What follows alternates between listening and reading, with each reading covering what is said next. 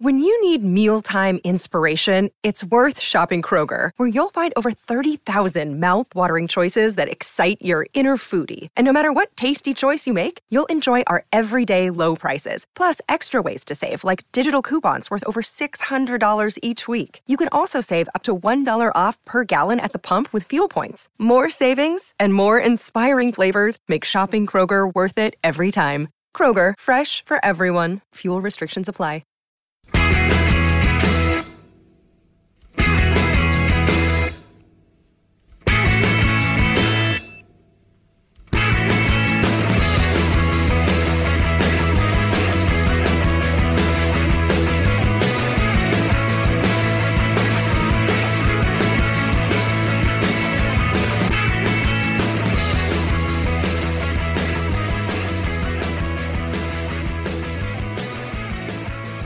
Hello and welcome to the Terrace Scottish Football Podcast. My name is Craig Telfer, and on this occasion I am joined by my close associate Sean McGuigan. Hello there. And you know what happens when the John Leslie and Abby Titmus of the Terrace get together. That's right. We are going to cook up a giant broth of lower league. What was the famous quote from that video? What's she doing, Abby? Oh, she's licking my arsehole. That's the one. That wasn't how I anticipated this podcast starting, but you know something? Here we are. Here we are. That's like, who's who, Sean? I don't know. John Leslie's a real bad egg, isn't he?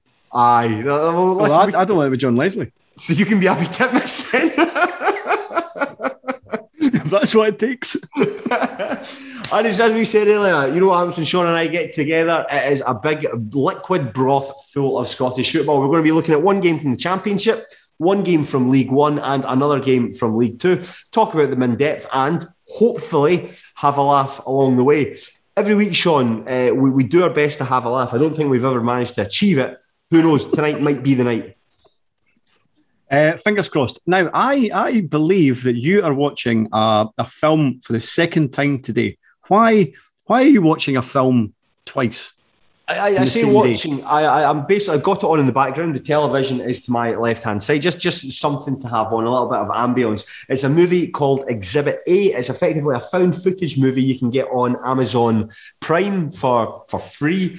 And it's about a dad in Yorkshire who goes round the twist and kills his family at the end. Oh, fuck. Well, aye, sorry, I've spoiled it for you. So, aye, that's what happens. I've watched it loads of times. I don't know why. It must be quite affecting if I've watched it that many times. I suppose it must be. You don't watch a film twice in one day. If that's unusual. Like I know you watch Baddiel Syndrome lots, but watching the same kind of miserable film twice in one day, bear in mind it's only 20 to 6. That is quite unusual. Oh, what I'm going to do, Sean, once we finish up, of course, we're going to record a Patreon. I am going to chill out with a bit of Baddiel Syndrome as I do, maybe try and get 2 or 3 episodes in and, read a book or so on. So I'm looking forward. How many episodes of Baddiel Syndrome do you think you watch a week? At least 3. At least 3. Right, okay. It's incredible. We've spoken. A lot of people keep asking me about Baddiel Syndrome and say, but it's such a. Do you realise why people ask you about it? It's such a curious thing. Because they didn't know David Baddiel actually made his own sitcom. That's why people are asking me about it. Oh, I'd never heard of it before. Well, let me tell you. They're all on YouTube. Go and search for them. No, that's not why people are curious about it. It's because it's dreadful, but you watch 3 episodes a week. No, it's really poor. It's badly written and badly performed, but it's worth watching. You know something? It's comfort. It's comfort stuff. You know when you're in your bed and you just like having a bit of noise in the background until you drift off. I put on Baddiel Syndrome. Do you still laugh at it? I've still never laughed at it. Never laughed at it. Fair play. I think we're talking, you know how these daft pop culture podcasts are on the go at the moment. I think there's talk of Craig Fowler and I doing a 13-part Baddiel Syndrome series where we actually review every episode. I think there's talk actually. We might try and get like guys like David Baddiel, Peter Bradshaw, Morweena Banks, people that actually starred in the show to come on with us. And do you think David Baddiel would come onto a podcast where you essentially filtered down one of his last TV shows and essentially describe it as terrible? If he's got any bottle, he'll do it. I'm throwing down the gauntlet. This is me here and now. David Baddiel, come on this podcast. I am laying down the gauntlet for you to come on and explain yourself. I'll be honest, I wouldn't come on every single episode of this Baddiel Syndrome podcast, but I would do a couple. I would watch a couple of episodes. I think I could do that. I don't want to put myself through 13 episodes, but maybe 4. They're very short. I think once you get into one, once you get to know the characters and get to know the sense of humour, you'll. No. You've shown me a couple of scenes every now and again, and I found it torturous, and those scenes lasted about 90 seconds. Okay, well then, if you thought Baddiel Syndrome was torturous, wait until you see Ayr United's performance against Partick Thistle. What a segue. Because our first game we are kicking off with is Ayr United 0, Partick Thistle 4. One of the worst displays of football I think I've seen from a team in the SPFL. Ayr United, dreadful, humiliating performance. The second time actually this season they've been beaten by Thistle 4-0. It was a deflected free kick from Ross Docherty, and it was immediately followed by a Brian Graham volley from a corner, and then at the death Brian Graham got his second of the game with a header, and Shea Gordon tapped in at the back post in injury time to give Ian McCall's side a very routine win. We'll start by talking about Thistle first, Sean. Thistle are playing really well at the moment. I think that's 6 games as well without conceding a goal. Remarkable stuff. I saw Partick Thistle early in the season at Starks Park, and I thought they were, for kind of large swathes of the game, I thought they were better than Raith Rovers. I thought they had loads about them in midfield. I thought they had strikers and Brian Graham and Zach Rudden, who I think came on that day, who was giving us a lot of bother.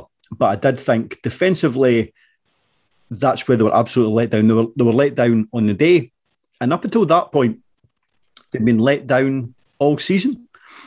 However, since then, they've barely conceded a goal, and I obviously Saturday wasn't a great example. There was a wee spell where they were struggling to create and score goals as well in the middle of that six game run where they haven't conceded. But now you look at it in terms of how they're playing, in terms of the amount of chances that they're creating, in terms of the fact that they're now keeping clean sheets. And a few weeks ago, you would have said that they were out here in terms of the running, in terms of the top end of the table, in terms of challenging Kilmarnock. Now you're thinking that they're probably one of their biggest challengers, and certainly based on, and don't get me wrong, as poor as United were on Saturday, but based on that performance on Saturday, they might have a chance, and they might be in the running at the top end of the table in terms of challenging for the title.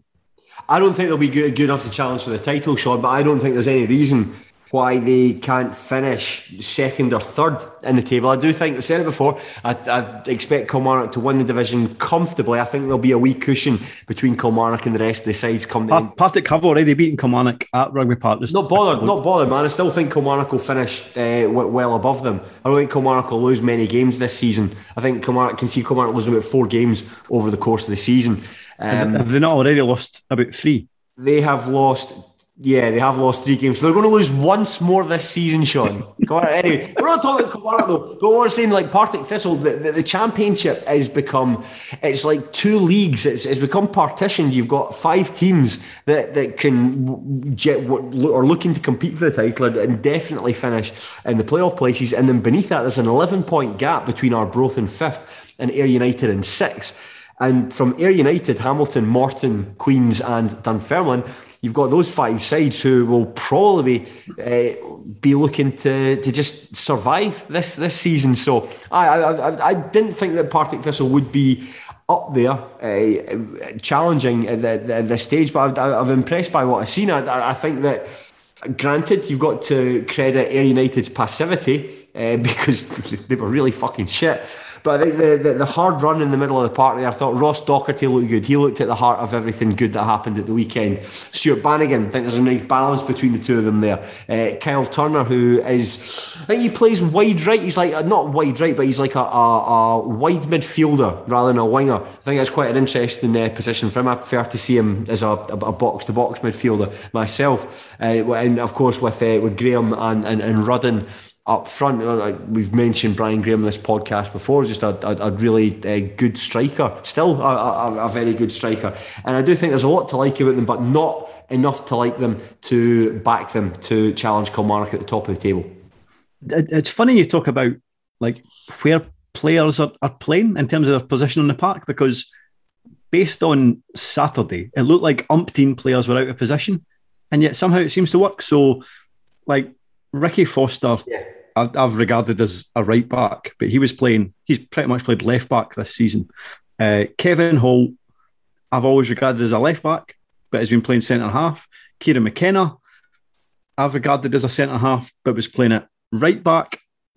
Scott Tiffany, I've kind of always thought predominantly played on the left, but it seems to be comfortable on the right. Kyle Turner, as far as I'm concerned, is more of a kind of box-to-box midfielder and looks more comfortable in the middle. But he's been playing kind of wide of midfield. And you think, right, so there's 4 or 5 players that aren't playing necessarily where you would expect them to play. But it is somehow working. And I do think in terms of Brian Graham, I think great, and I've always thought this, I think Brian Graham is an underrated striker.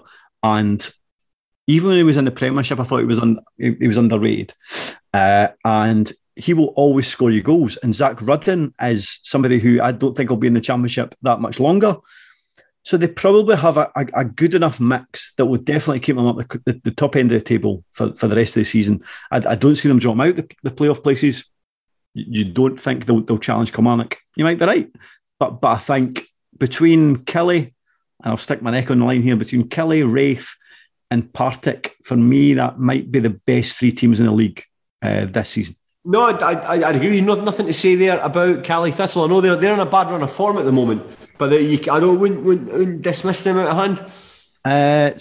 The thing about Cali is we saw them at the start of the season where they seem to win 1-0 every week, and you're like, right, well, if they can click even further, then they'll start to win games by even more goals. But actually, what's happened is, rather than kicking on and scoring more goals, they've now just started to concede goals, and they don't seem to have enough goals within them to pull away for teams. Billy Dodds was an interesting appointment, not necessarily a poor appointment, but I've not necessarily been as impressed by Inverness as probably the other 3. But I impressed by Partick, and what I would say is, see, in terms of teams that get promoted from League One, it's very, very rare. If you win League One, it's very, very rare that you don't finish in the top half of the Championship the next season. That's actually a good point. I'm just trying to think of who would a team that has come up from, or winners of the 3rd tier that have come up and struggled. No, I used to know this, but I genuinely can't remember, but it was a long time ago. Right, yeah. So that's of no help whatsoever. I can't think of anyone as well. You mentioned about Brian Graham's goals though, Sean, but surely he will not score 2 easier goals this season. And Jack Baird's role in both those goals. In fact, you know what, we might as well we'll park Partick Thistle for the time being, and let's talk about Ayr United. 2 points from their last 6 matches, in dreadful form at the moment. And I think this performance was, as we mentioned at the start, was really embarrassing. It just looked so easy. They were so soft-centred for guys like Tiffany, guys like Kyle Turner to run through them. And Jack Baird, who generally I've always considered to be quite a solid defender, just Brian Graham simply ghosting, not even ghosting past him, just saying, excuse me, and just sort of like coming out of the way and scoring 2 goals, the volley and the header at the tail end. Really, really bad stuff. Really bad stuff for United. Baird was at fault for both of Graham's goals, and the kind of vibe I get from Ayr is, I think it's quite similar to, and I apologise for always referring back to our kind of Wraith example, but see when Wraith were under the tenure of Grant Murray. Yes. And I don't mean this as an insult to Grant Murray because I like them, but in terms of Wraith Rovers as a club at that point, it never felt like there was an ambition to take a step forward. It always felt like, okay, we've appointed Grant Murray, which felt like the easy thing to do because he was already at the club, and we will budget for a mid-table position, and if we do anything over and above that, that's great, but we'll probably do just about enough to stay up. And that happened for about 3 or 4 seasons, and it kind of felt like we were treading water. Yeah. And that's what I feel about Ayr United. So ever since Ian McCall has left Ayr, it's felt like they're treading water. So they appointed Mark Kerr, which to be fair, like that might have worked. Ultimately, it didn't. Hopkin was a poor appointment. There's no getting away from it. But even the appointment of Jim Duffy, that almost felt like the path of least resistance. He's already there, so let's give him the job. And again, it doesn't really feel like an ambitious move. And in terms of the squad that they have, again, it feels like a squad that's been put together to finish mid-table, and with a bit of luck, they would scrape into the playoffs. But the problem with treading water is eventually other teams will overtake you. And that's where Ayr United are at this moment in time. And as you say, the division is very much split up in two. But if they continue to put in performances like they did on Saturday, which was, dreadful. I know Jim Duffy said that he felt the 4-0 scoreline didn't reflect the game. Based on the highlights, I thought it did. The amount of times that somebody in the Partick Thistle midfield would gain possession at the halfway line and then just drive forward for 25, 30 yards and get a pop-off at goal, and nobody would come to challenge them. It was such a poor performance, and based on that, I don't see them. I don't see them. I see them being very much a kind of lower league, a lower end of championship this season, and very much being in a relegation struggle. I think so. I think when you look at they're a poor side, but when you do look at the bottom half of that championship, I think they're perhaps quite fortunate is that there are a lot of poor sides in that. But based on what I've seen so far, so like Queen of South have got a wee bit better in recent weeks. Dunfermline have appointed John Hughes, and I think they'll get better going forward. That only really leaves you Hamilton, Ayr, and Morton. So I do think they'll be in a real dogfight this season. Well, let's look at some of the goals they lost. The first goal was Stuart Bannigan free kick. It was a Ross Docherty free kick that took a massive deflection into the net. We've talked about Brian Graham's goal where Jack Baird just let him go. Later on, it just seemed to be Partick Thistle having a number of strong chances. They scored again at the end, and then just at the end as well, I think like Mick McAllister, very, very easy to. I'm not sure who it was that broke down the left hand side. Very easy to go down the left, hit the thing right across the face of the goal. And there's Shea Gordon standing at the back post, ready to pop it off into the net. And who could have imagined that David Hopkin signing all those dumplings that finished in 9th place for Greenock Morton last season? Who could have possibly imagined that they wouldn't be very good? Just simply at a different club. The boy who I think, anytime I see him, I'm astonished that he's still playing full-time football. Marcus Fjortoft. I just think he looks like a big hoodie. I didn't think that was the worst signing of the summer. I thought he was. I thought he might have been passable. I think. See, in terms of the goals, excuse me. In terms of the goals, that first goal, which was the free kick from Ross Docherty, initially I was like, oh well, they've been a wee bit unlucky there, but actually they weren't, because the wall for that free kick, so 20 yards out or whatever it was, but every single player within it just breaks. So let's say it's a 5-man wall. Every single one of them breaks. So there's a space between every man in that wall. Jonathan Afolabi kind of turned his back. And yes, there was a deflection and it had come off him and it went past Aidan McAdams. But it wasn't bad luck. It was just dreadful organisation. And that's probably what you could label of them for every single goal. It was just poor organisation, nobody taking accountability, and just really poor defending. We spoke about Jim Duffy earlier, Sean, and his new manager bounce at the club. Well, it didn't really last long, because when he was interim manager, he picked up a couple of good results. But since he's coming on a full-time basis, we haven't seen any real upturn in form. And you wonder of the appointments that they could have made. To me, it seemed like not the appointment. If I was a United fan, it wouldn't have necessarily been the appointment that I'd have gone for. Particularly after watching a lot of Duffyball at Dumbarton last season, which is the footballing equivalent of a war crime.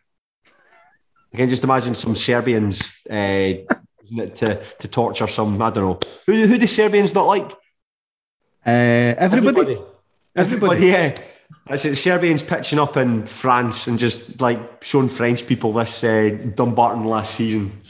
The thing is, the thing is, would Ayr United have appointed Jim Duffy if he wasn't already at the club? Like, probably not. Yeah. So if that's why you're appointing him, because you're already on the coaching staff, it doesn't feel like much of an appointment.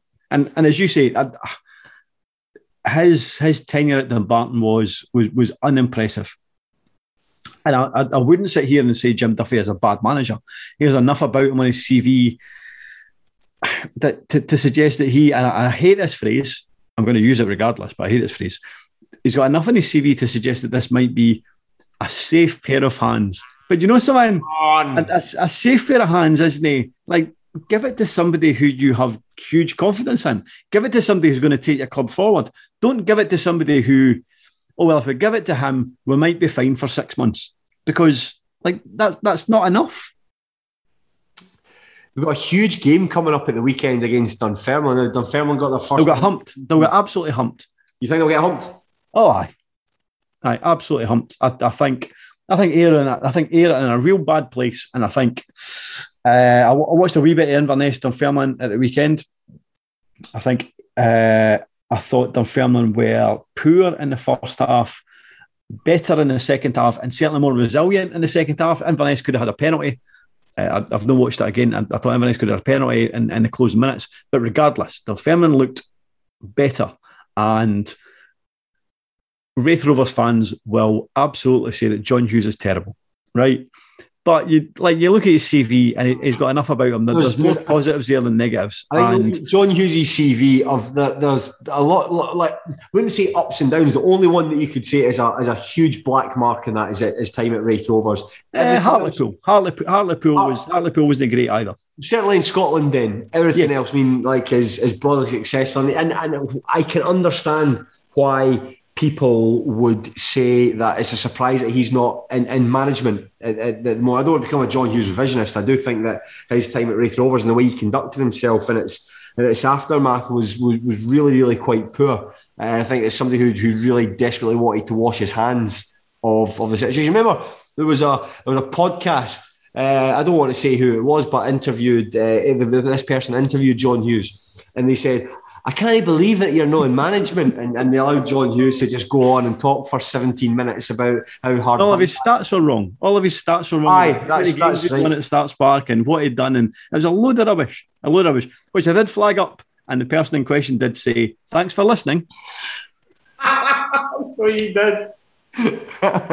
Just when we're on talking about Twitter, Sean, I liked your stuff on Twitter in the aftermath of Scotland. Do you know something? I got a wee bit carried away. Myself, but it was a good night. It's just when you pulled someone up for a historic tweet, and they replied with giving it a bit more context, and you just replied "cool" with an exclamation mark after it.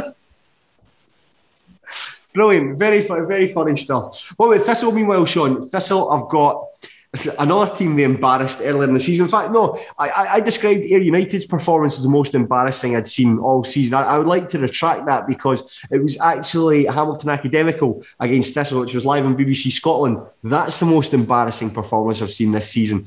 You would fancy, I'm not sure it will be as emphatic as that, but you would fancy Thistle to put 2 or 3 past them.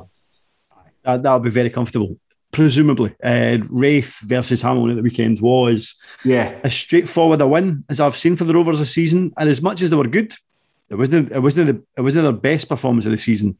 But Hamilton looked dreadful. Yeah, like nothing about them. Like they desperately need David Templeton. That, like, we knew this season that Hamilton had a young squad. We didn't know what way it would go. They've brought in experienced players. Those experienced players haven't contributed as much as we thought they would. And again, they look like, along with Ayr, along with Morton, as probably the most likeliest teams to be fighting out at the bottom of the table. I was hugely surprised how dreadful they were on Saturday. They were bad in the first half, and in the second half, Wraith dropped off. But the second half was a non-event. Hamilton never looked like getting back into it, and considering Wraith Rovers generally let teams back into it, that is not a good thing for Hamilton. On top of that, Colin McGowan's now in full charge of the club, and I know that Hamilton fans are very worried about this, Sean. And you, as a Wraith Rovers fan, will have an experience of Mr. McGowan, who was in charge of the club for a period. Should Accies fans be worried? Potentially, yes. So McGowan was the director at the time at Starts Park who suggested that if he, I can't remember the exact quote, but he basically said that he would bulldoze Starts Park and build a car park on it. Okay, cool. So it's probably not the type of person that you want involved at your football club. He's just, something, he's not particularly interested at football, and it's kind of what I thought about it. And no, you don't want him making decisions or being the decision maker at your football club. Let's take a look in League One, and the teams we are going to focus on is two teams that can't win, effectively. It's Queen's Park versus Clyde. They played out a 0-0 draw at Firhill. This is Queen's Park's 8th draw of the season, the most any side in League One have drawn. They hit the bar twice. Stuart Morrison hit the post with a header, and Mikey Doyle hit the bar also from a header. Well, David Goodwill hit a Panenka penalty. It was a Panenka. Anyway, terrible. Really bad penalty. Really bad penalty that hit over the crossbar. And as such, Queen's Park have drawn their third successive match, and they have fallen away from the top of the table. That's Airdrieonians and Cove Rangers sitting behind them. Well, Clyde have arrested a dreadful run of form and are just a stone's throw above East Fife in bottom place. What did you make of this? I only watched the highlights for this one, Sean. So the 6 minutes, I watched them on mute. I want that to go on the record. I watched those highlights on mute. What did you make of what you saw? I think if you want to take a glass half empty approach, then that's the best kind of approach. Well, let's take a glass half empty approach. Queen's Park are not in the position that we expected them to be, and I think you could say that both on the park and off the park. Yes. So even during the summer, I think they were probably the last club to offer season tickets for fans, which felt weird. Yeah. I don't think their communication to their fans is particularly good. Bear in mind, they initially said that they would be playing in their own stadium, I think, at the end of this year, or certainly soon. I get the impression that won't be happening for a long time. So communication of the park is poor. Another thing is, and we spoke about it last season and over the summer, in terms of Queen's Park had signed a lot of full-time players who wouldn't have got another full-time gig if Queen's Park weren't a full-time team in League Two. Yes, it was the very bottom of the barrel in terms of very much so. Guys that were suckling the drain in terms of full-time football. But I presumed that they would bring in another 4 or 5 bodies that would lift the squad to a degree that they would potentially win League One, maybe reasonably easily, depending on what Falkirk did. Now, they haven't done that, and I think you can see why there was that kind of separation from Ray McKinnon and Queen's Park. They've not really spent a lot of money in terms of bringing players in the summer. They still have a decent squad, and again, they brought in Laurie Ellis, who might have been the easy option. I don't know. There's no experience there in terms of manager. I will not be giving any negative opinions on Laurie Ellis, incidentally, as he is a Wraith Rovers legend. But could a more experienced manager be getting more out of the squad? Maybe. But considering how we spoke about the squad last season, it was a decent squad. It was a good squad for League Two. Is it a good squad for League One? Aye. Yeah. Is it head and shoulders above everybody else in League One? No. So I'm not particularly surprised that they aren't running away with League One. But the thing that would frustrate me if I was a Queen's Park fan the most is that this is a league that if you were a team within it, all it needs is kind of getting grabbed by the scruff of the neck and really taking them with it. Yeah. And nobody's doing that. So whether it's Airdrie or Queen's Park or Falkirk or Montrose or Cove, nobody is able to do that at this moment in time. And the fact that Queen's Park are full-time would really frustrate me.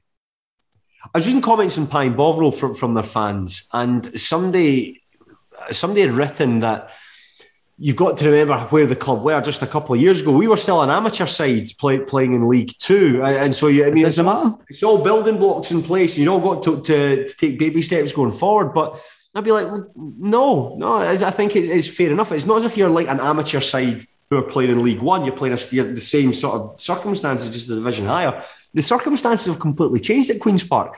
And I think that if you're a full-time team, there are huge advantages there's no point in going over them, but there are huge advantages being full-time. And what we're seeing from Queen's Park is it looks like they're a very easy side to play against. If you sit deep against them and everyone's switched on and everyone's concentrating, everyone's throwing themselves in front of balls, they are easy to play against. I think there is a bit of misfortune there for Queen's Park that Simon Murray's missing and Jai Katongo are missing. They're really explosive, powerful players that can really get in behind and stretch defences. And I think that with like Bob McHugh, for instance, I really don't think you get the same from Bob McHugh that you do from Simon Murray. I always find that Bob McHugh is more of just a penalty box sort of striker, someone who requires others to make the chances for him. Whereas Simon Murray, having seen him earlier in the season when Queen's Park beat Cove Rangers, he's running everywhere. His lateral running from into the corners gave Cove Rangers a real problem. So I understand with him not being there. And I think, Sean, with Laurie Ellis, I know that you don't want to be too critical of him. And I think at the weekend's game, Queen's Park did create a number of good chances. Neil Parry in the Clyde goal did make a number of good saves. But it seems to be happening. As you said, drawn 8 times this season. It seems to be happening all the time. And at what point do you think we're not really getting value for money here? Something's got to change. I wouldn't be surprised if the Queen's Park board got together and relieved Ellis of his duties if things didn't improve. I suppose if you want to take a glass half full approach, they are dominating teams. Like, they are creating chances. Mm-hmm. They are the better team. They're just not putting chances away. As you say, they hit the woodwork whatever it was, like a couple of times on Saturday. Yeah. And that's generally how it's going. Like, they do generally complete 90 minutes and look like the better team. But there is something missing. There is a clinical edge that is lacking. And they concede a lot of late goals as well. So there's a mentality problem there as well. Now, how you solve that, I'm not entirely sure. But there's definitely something lacking there. I was looking at it, Sean. They have conceded, if you take out the goals they've conceded, injury time, they would be 7 points better off this season. So when they played Clyde earlier in the season, David Goodwillie scored an injury time to tie the match. They played against Alloa Athletic. They're winning 3-2 going into injury time before Ewan Henderson pops up and scores 2 goals to win the game for them. And then against East Fife the previous week, Kieran Miller equalised in the 95th minute. And you're right. Is it a mentality thing? Is it a fitness issue? When it happens that often, I think it's to quote Oscar Wilde quote, to lose one parent is misfortunate, to lose 2 is careless. Is that the line? What do dead parents and Oscar Wilde have to do with Queen's Park? I don't know.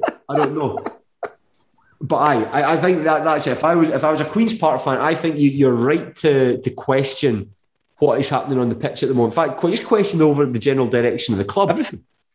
Aye, and it's I obviously got a soft spot for Queen's Park and look out for them and want them to do well. But it just feels like that the club's just been run at the moment. It's just not conducive to a good atmosphere for supporters. I mean, no one wants to go away to Firhill and watch your team play. You want to be at Leicester. You want to be at home. But I'm sure I read it's a dispute between the contractors and the club, and that's why there's not been any work done at Leicester for months, I think. But there's no communication to tell fans that. So at all, when there's literally nothing coming from a club when things aren't going well, whether that's off the park, which is predominantly like when things aren't going particularly well, like people start to kind of think the worst. Yeah. And you know something, you probably don't have to think the worst if you're a Queen's Park fan. You are now a full-time club. You are building a new stadium that you're going to play in at some point in the future. You are 3 points off the top of League One, I think. Yes. Like, that's a pretty positive place to be. Aye, so but it doesn't feel like a positive thing at this moment in time. And that comes down to communication. Yes. Aye. Well, let's talk about Clyde then, Sean. Clyde, I've seemed to have arrested their form. Prior to the start of November, they had lost 4 consecutive matches, but they drew against Dumbarton. That was again David Goodwillie scoring the 90th minute, and they held Queen's Park to the draw here. For my money, I think Clyde are by some distance, on paper anyway, the worst side in that division. They've got a decent goalkeeper in Neil Parry and a blue chip superstar striker in David Goodwillie. The rest of the team, jobbers. That's the impression. I look at that team, Sean. There's not one player I would take at Stenhousemuir. Not one player I'd take at Stenhousemuir. Aye, and I mean, if you want to be glass half full about Clyde, I'm probably struggling, with the exception of, I think the last time we spoke about Clyde, we said they were David Goodwillie and 10 cunts, and now it's probably David Goodwillie, Neil Parry and 9 cunts. So that's better. That's a step forward, isn't it? That's good. Is it going to be enough to keep them up? I genuinely doubt it. Sorry, Sean, I might need to check, but when I was watching the highlights back there, did my eyes deceive me, or was Bobby Jones playing centre forward with David Goodwillie playing wide on the right? Goodwillie certainly seemed to be more right than central. I mean, Daniel Lennon, do you remember when Daniel Lennon was the manager of Alloa, and there was a suggestion that he basically went on holiday and left his recruitment quite late, and so his recruitment for Alloa that season didn't go very well, and that's why they were so poor. It's kind of felt like that's what he's done every single season for Clyde. Like every season, the recruitment is poor and not good enough to survive in this league. Over the last 2 years, or certainly the last 3 transfer windows, Sean, that seems to be the impression. If you look at for instance, the midfielders, the team that got promoted to League One, that was Chris McStay, Ray Grant, and John Rankin. And you compare that to some of the dumplings that are kicking about for them just now. I'm looking at guys like Morgaro Gomez, good player in his day, but past his best. Ross Cunningham, he can be okay. Aaron Splain, next. You know, it's like how many of these players would get gigs? There's guys in that team that I'm surprised are playing SPFL football. Like guys that I think are lucky to find themselves in the SPFL, and I do think that there's times where I look at Daniel Lennon's Clyde, and I think that he has got a lot of credit in the bank for all the good stuff. And you remember how... You still think he has credit in the bank? 100%. If you think how bad the position the club were in, I mean, after he took over for Jim Chapman back in 2017 when he took over, that he turned them in. I mean, remember they had a dreadful start under Chapman. Lennon comes in and they almost got into the playoffs in his first season before actually going and winning promotion in the second. And I think that giving Clyde fans a team to be proud of again is, after years of absolute shit that Clyde fans had to watch, giving them a team to be proud of again, that's huge. And it doesn't seem to be buttering the parsnips. They're saying now, they've been buttering the parsnips for a wee while now. I don't think Clyde have had a team to be proud in since he got promoted to League One. So I agree with what you're saying. Like getting out of League Two was something to be proud of, and it gave them something to cling to. Have they had anything since? And I'm not so sure. And his recruitment, like his the kind of positivity around him has dwindled and dwindled and dwindled. And I'm not so sure that they're entirely confident that he is the man to take them forward. You can look at the squad again. You can take it two ways. This looks like a squad that is low on talent and ability, and he is just about keeping them up. And could another manager do that? Maybe not. But then would another manager have signed all these dumplings? Again, probably not. You've got a huge game at the weekend, Sean, when they're playing East Fife. I think it's the first 6-pointer of the League One season. Of course, if Clyde win, they can puts a wee bit of a cushion between them and the bottom of the table. However, lose that game and East Fife will leapfrog them, sending Clyde to the bottom. How do you think this one's going to go? East Fife are at home, aren't they? Yeah, I'll just double check that. Yes, the game is going to be played. I know it's at Broadwood. Oh, and in that case, Clyde will win, as East Fife are dreadful away from home. Absolutely dreadful. and have been for about 2 years. Why that is, I've no idea, but that is a win for Clyde, and fair play to them. Fairly emphatic, Sean. Let's look at Queen's Park. They're away at Peterhead on Saturday now. Peterhead, a draw. It always is. It's fine. I think they've really got a tough run of games coming up at Queen's Park because they've got Kilmarnock in the Scottish Cup. Then they're playing Falkirk. Then Airdrieonians and Montrose. So we really need to see some upturn in form from Queen's Park in this in this period. Very much so. Let's see what happens. See if they do struggle through that kind of period of fixtures. I do think that maybe there might be an adjustment in terms of the management. Yeah, it always seems to be the thing. That's it. Sack the managers, isn't it? Never the players are never to blame. Just sack the manager. Well, it's easier to get rid of one manager than 25 players. 25 players, that was about the number that Stennismuir signed in the summer. Most of them came from BSC Glasgow, and whilst some people thought the recruitment drive was absolutely dreadful, Stennismuir are doing absolutely fantastic at the moment. They have won 5 games on the bounce in all competitions, including a 2-0 win at the weekend over Annan Athletic. Goals from Adam Brown late on in the first half in the penalty spot, and a well-taken drive from Ewan O'Reilly with about 10 minutes remaining gave the Warriors the win. And it has elevated Stennismuir to the conversation within the playoff places. They're just outside in 5th place, I think. Yep, they're just outside in 5th place. And whereas Annan's spotty form continues, they had a fantastic start to the season, but since then it's a couple of wins pockmarked with losses. But anyway, we'll talk about the Wawas first, Sean. What did you think? Have you ever seen the film Threads? Yeah, fuck, it's the scariest film I've ever seen. Yeah, so it's like in a 1980s British apocalyptic nuclear war film. Yes. Set in Sheffield. Yes. And because it was set in the 80s and because it's British, it doesn't really have much of a budget. And so when I believe it's the Russians that decide to blow up Sheffield, the way they illustrate that is just to have a bright yellow light, and then you can't really see anything. And that was essentially the highlights of Stennismuir. So as much as I wanted to see what was happening, certainly when Stenny were going forward in the first half, yes, I couldn't see anything. There was a penalty. I didn't know what had happened. Stenny looked okay, but I was literally blinded by yellow light. Aye, so I suppose then if you couldn't watch the highlights, Sean, I might as well go for the game since I was there. I was able to see it.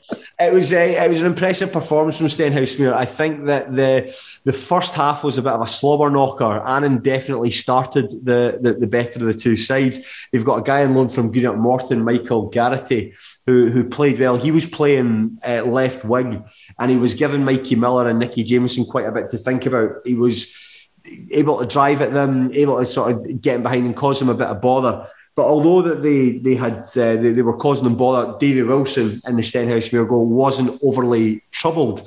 The match really kind of came to life towards the end of the second half. I'm not sure it was fouled. It was a corner kick. I think it might have been Mikey Miller actually himself went for the ball and was kicked over by the defender. Adam Brown popped the penalty away. And the second half, Stenny were excellent, by far and away the better side. They've got a player at the moment in Ewan O'Reilly who is one of the most exciting wingers I've seen at Stenhouse. He looks really good. Would you say is he your most impressive loan signing since Templeton? Well, that's quite interesting because he's not on loan. Okay, so is he your best winger since Templeton? This is Paul McMullen. Came in on loan from Celtic in 2015. Okay. When Paul McMullen got the ball, we just said, well, something's going to happen here. Something's going to happen.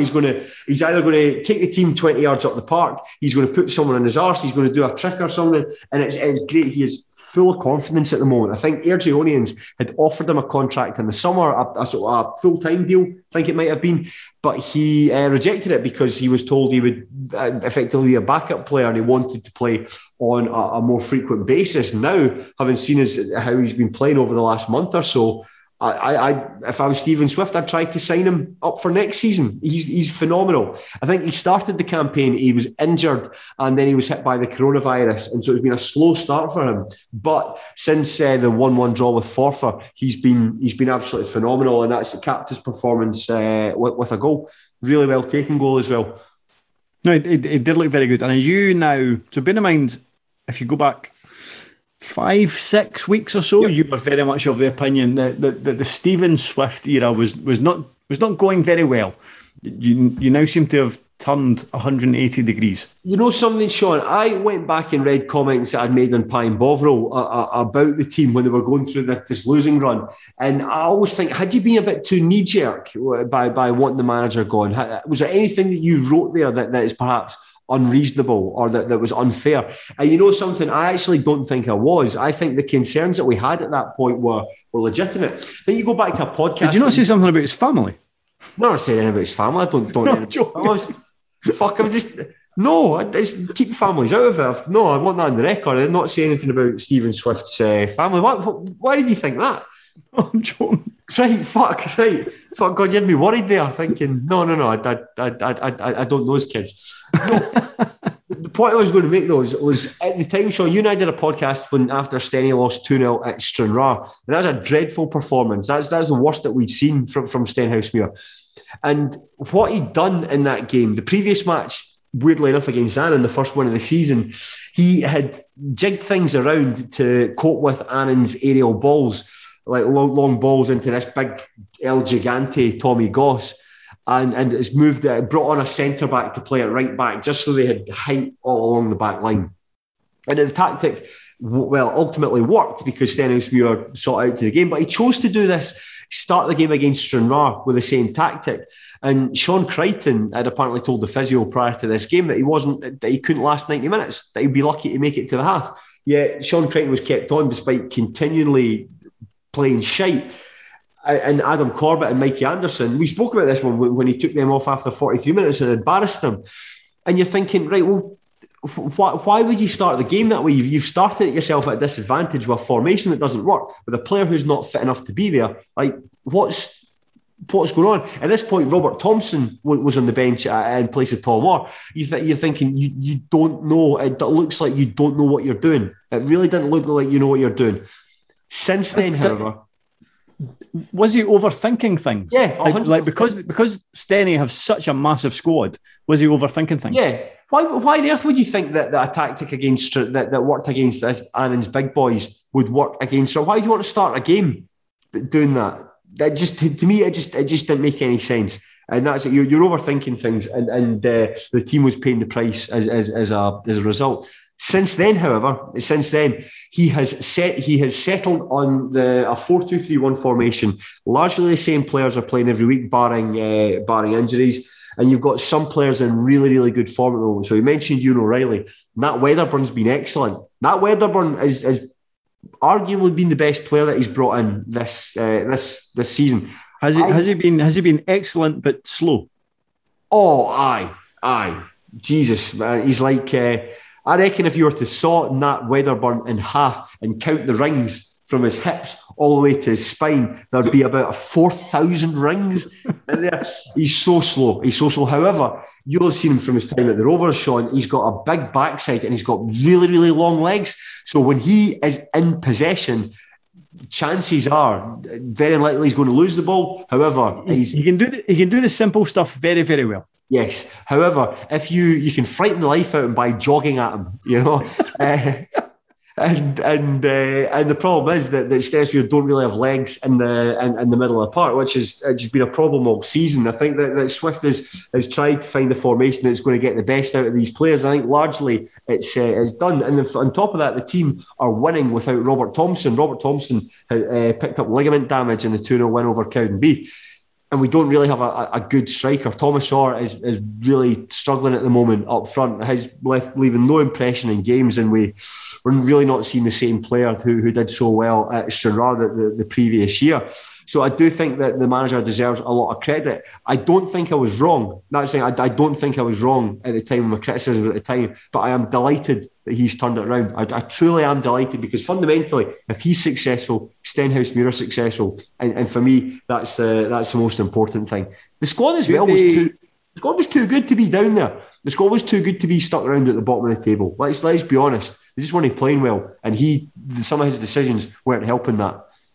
Do you remember when an Annan fan was giving you a bit of stick on Pine Bovril earlier in the season? Was it good to kind of bend it up Annan again? I'd forgotten about him, the philosopher. Yeah, slagging off me and Sean on the View from the Terrace podcast, saying that we thought Annan weren't very good and they won a couple of games in a row. Where are you now, philosopher? Where are you now? I saw you didn't have anything to say in the thread in Pine Bovril after we turned you over. So you didn't have anything to say in the thread. I'm looking at the microphone as I'm doing this, like I'm actually addressing him directly. But he called us. He certainly seems to have some sort of issue with yours truly, Mark Haley. But that's up to him. Did it feel good to turn over Annan? A win's a win. So a win's a win. That's the most important thing. And one thing we want to finish up with talking about Stenhousemuir was Colin McMenamin, who's the assistant manager at Annan Athletic, came into the wee bar after the game. Now, Colin is one of my all-time favourite Stenny players. He was there for 4 years as a player and very mediocre manager at the club, it's fair to say, but because he's like generally held in high regard, people were just disappointed that it didn't work out rather than angry at him. And him coming into the wee bar and having a chat about the match, he thought it was a terrible game and a couple of wee tactical nuggets in there, which was really nice. But I saw Colin today, actually. I was leaving my work and his van had stopped on the road at traffic lights and he tooted and waved at me. So I waved back at him. And then as I was coming through the East End to my flat, he tooted and saw me again. He was like, I shouted at the van, are you following me? So I was like, that's class. That's class. Absolutely love it. It's great to see that players can come back into the club and spend time with fans. And I think that it's great to see that Colin obviously has that same level of affection for Stenhousemuir and the supporters. And just him coming to the wee bar after the game meant a lot. Stephen Swift hasn't done that this season, coming and spoken to fans after the game. Colin McMenamin has, and he's no longer associated with the club. How cool is it that one of your favourite ever Stenny players has tooted his horn at you twice while driving past you in a van? Twice in the space. That's pretty cool. Twice in the space of 20 minutes as well. Aye, fucking class, man. He's such a nice guy, and it was great to catch up with him and talk about the game. He thought it was a terrible match. I would disagree. I thought the first half was brutal, but the second half certainly was a bit better. Once the nuclear winter had settled, in the second half, it seemed to go a lot better. I think for Annan, there's some decent players in that Annan team. There's some players that I do like in that Annan team. I think that Ian Anderson is quite a handy striker. He doesn't have a lot of finesse, but he can put himself about. He's quite a fit boy. He occupied defenders. Owen Moxon, I like him a lot. Good, uses the ball quite well. Same with Tony Wallace. I think that there'll be certainly Greenock Morton fans listening to this will be like, say what? But Tony Wallace is actually, he's certainly found his level at Annan. And then Stephen Swinglehurst is a decent big defender. The player are we not in a similar position again with Annan where it feels like, as it feels every season, they have a setup off the park that is ideally suited to moving up the leagues, but they have a squad of players that isn't. They'll be there or thereabouts in terms of playoffs, but they'll probably just about miss out in terms of getting promoted. Probably, Sean. I still, even while Annan we're going well, and that Church and Pie and Bovril was trying to have a pop at yours truly, Mark Haley. I even then thought, listen, well, enjoy it while it lasts. Enjoy it while it lasts, because I think that I thought Kelty are going to win the league. Forth Athletic is still in Albion. Will probably make it into the playoffs, although still in Albion aren't necessarily playing well. And there's a final playoff spot up for grabs that I thought a number of teams would, in fact, actually every team would fancy getting their hands on. But I don't think it'll be Annan that get it. One of the players that I did want to highlight was Tommy Goss, who we mentioned earlier. Tommy Goss is somebody in the crowd, like one of my mates, like describes an attraction, like a sort of a circus freak, like they'll come see the world's tallest man. And when you see Tommy Goss coming onto the pitch, you think, fuck me, he's huge. he is huge. He's just an absolute unit. However, there's a reason why he didn't get kept on at Queen of the South last year, and that's because he just doesn't jump. He's actually really bad in the air. As daft as that sounds, he's really bad in the air. And Nicky Jamieson, that's another player who's playing really, really well at the moment. He was in the SPFL Team of the Week. Like the guy who writes that's ever seen Nicky Jamieson in the flesh before. But Nicky Jamieson was just able to just push him around and header him and was able to hold him and just timed his headers really, really well and kept him at bay. But I do think that Goss has got, obviously just look at him, he's got something about him. But whether or not that can be coached into him, whether or not you can coach a player to jump, if you have to do that, then I've got my doubts as whether or not we can unlock. It doesn't sound like the hardest thing to coach somebody. Jump.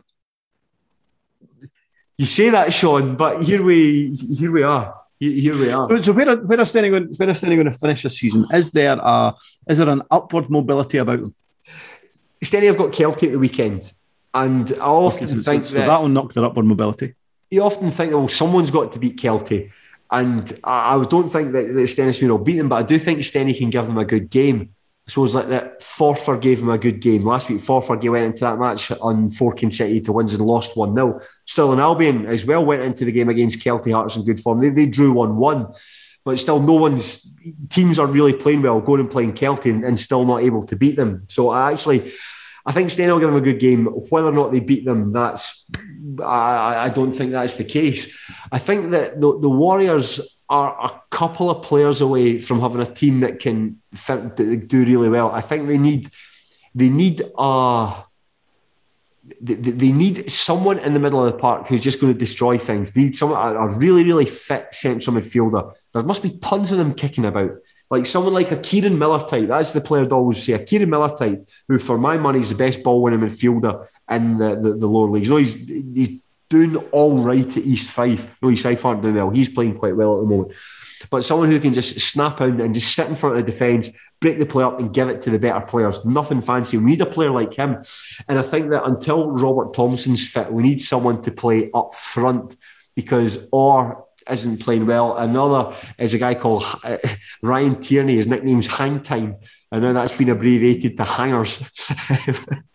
I don't know. I think my mate Neely gave him that nickname, Hangers. But I think he runs around like he's got a coat hanger up him, like that. So we really are struggling up front, and a lot of it's coming for Adam Brown and Ewan O'Reilly are doing a lot of work. And maybe if I can be greedy, maybe someone who can play on the right of that attacking three, because Darren Christie and Cammy Graham, who both want to play in that position, both of them are better coming off the bench.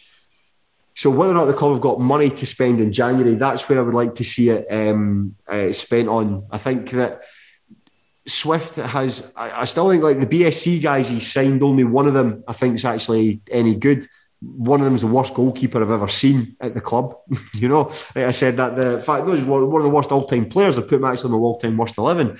And some guys like Ross Forbes, better in recent weeks, still wouldn't have gone for him. But other than that, I suppose if he signed 20 players and about that 53% of them are quite good, then that's good, is it? Do you remember the very first episode of A View for the Terrace? Yes. And Craig Fowler said that Craig Levine's success in signing players was about 50%. And he said, you can't say fairer than that. And you can. So that sounds positive from Stephen Swift. As you can. I mean, if Craig Levine, if signing 50% of your players is good, then maybe signing 53% is even better. That's it. Need legs in the middle of the park. I mean, Mikey Miller was brought in to do that. A player who, again, another player you'll know well from Raith Rovers. But went to fullback. But he's playing at right fullback now and playing very well at right fullback, I want to say as well. Interestingly, just on Mikey Miller, Colin McMenamin was in the bar. I mentioned that Michael Garrity, who I mentioned earlier, had played well. And he said, we knew that we could isolate Mikey Miller because Nicky Jamieson won't come across and cover for him. So I think that's a very interesting observation. And that's perhaps why he was able to get so much joy. So I will see what happens with Stennismere. I mean, 2 tough games coming up. It's Kelty Hearts in the league and then Airdrie Unions in the Scottish Cup. But I think that outside of Kelty Hearts, across that division, every side can beat everyone else. Well, you sound much more upbeat than you have done about Steny this season. Fuck me with Sean. If you can't be more upbeat after winning 5 matches in the bounce, then you're an absolutely pathetic football fan, and you might as well just fuck off. You know, it's better. It's better. It has been a slow start, and I do wish Stephen Swift all the best at the weekend. Good. Okay, well, I guess that we've nothing else to say, but you would think we've nothing else to say. But Sean and I are going off to record a Patreon. We're basically just going to give some shoot predictions about who we think is going to win the respective divisions, get into the playoffs and get relegated based on nothing more than our hunch, instinct and glancing at the league tables. I imagine it's going to be like what's less than the £2 tier. This should be free. They should just give this one away for free as well. So we're off to that. I want to thank you for your support. It means a lot to us, and we do hope that you can subscribe to the Patreon, because the Patreon is just always just a good laugh. There's tons of good stuff going on. The moment we finished recording our Peep Show podcast series, eventually, Tony Anderson almost had. I think Tony Anderson actually picked up angina trying to record those things. He was in great health, but since trying to organise his Peep Show podcast, he's not been eating. He's lost his hair. He's lost weight. You know, he's very nervous now. He involuntary shakes. He did seem very keen to get these organised, and seemed a bit annoyed when it was difficult to organise. Aye, so the main thing is these podcasts have been largely finished, and Tony is eating again. So that's the most important thing. And there's stuff there about music. There's stuff there about films. There's a good podcast actually about the Acid House. Did you listen to the Acid House podcast back? I've not listened to it back. I remember doing it. It's fucking class, by the way. Go and have a listen to it. It's really good. Me and Sean were both on it. Not a good film, but hopefully a good podcast. No, it's good. I thought we got to the heart of it very well. But listen, don't take my word for it. Go and subscribe to Review from the Terrace right now. And Sean and I will be back to record a Patreon very soon. So we'll see you then. Cheers. Bye.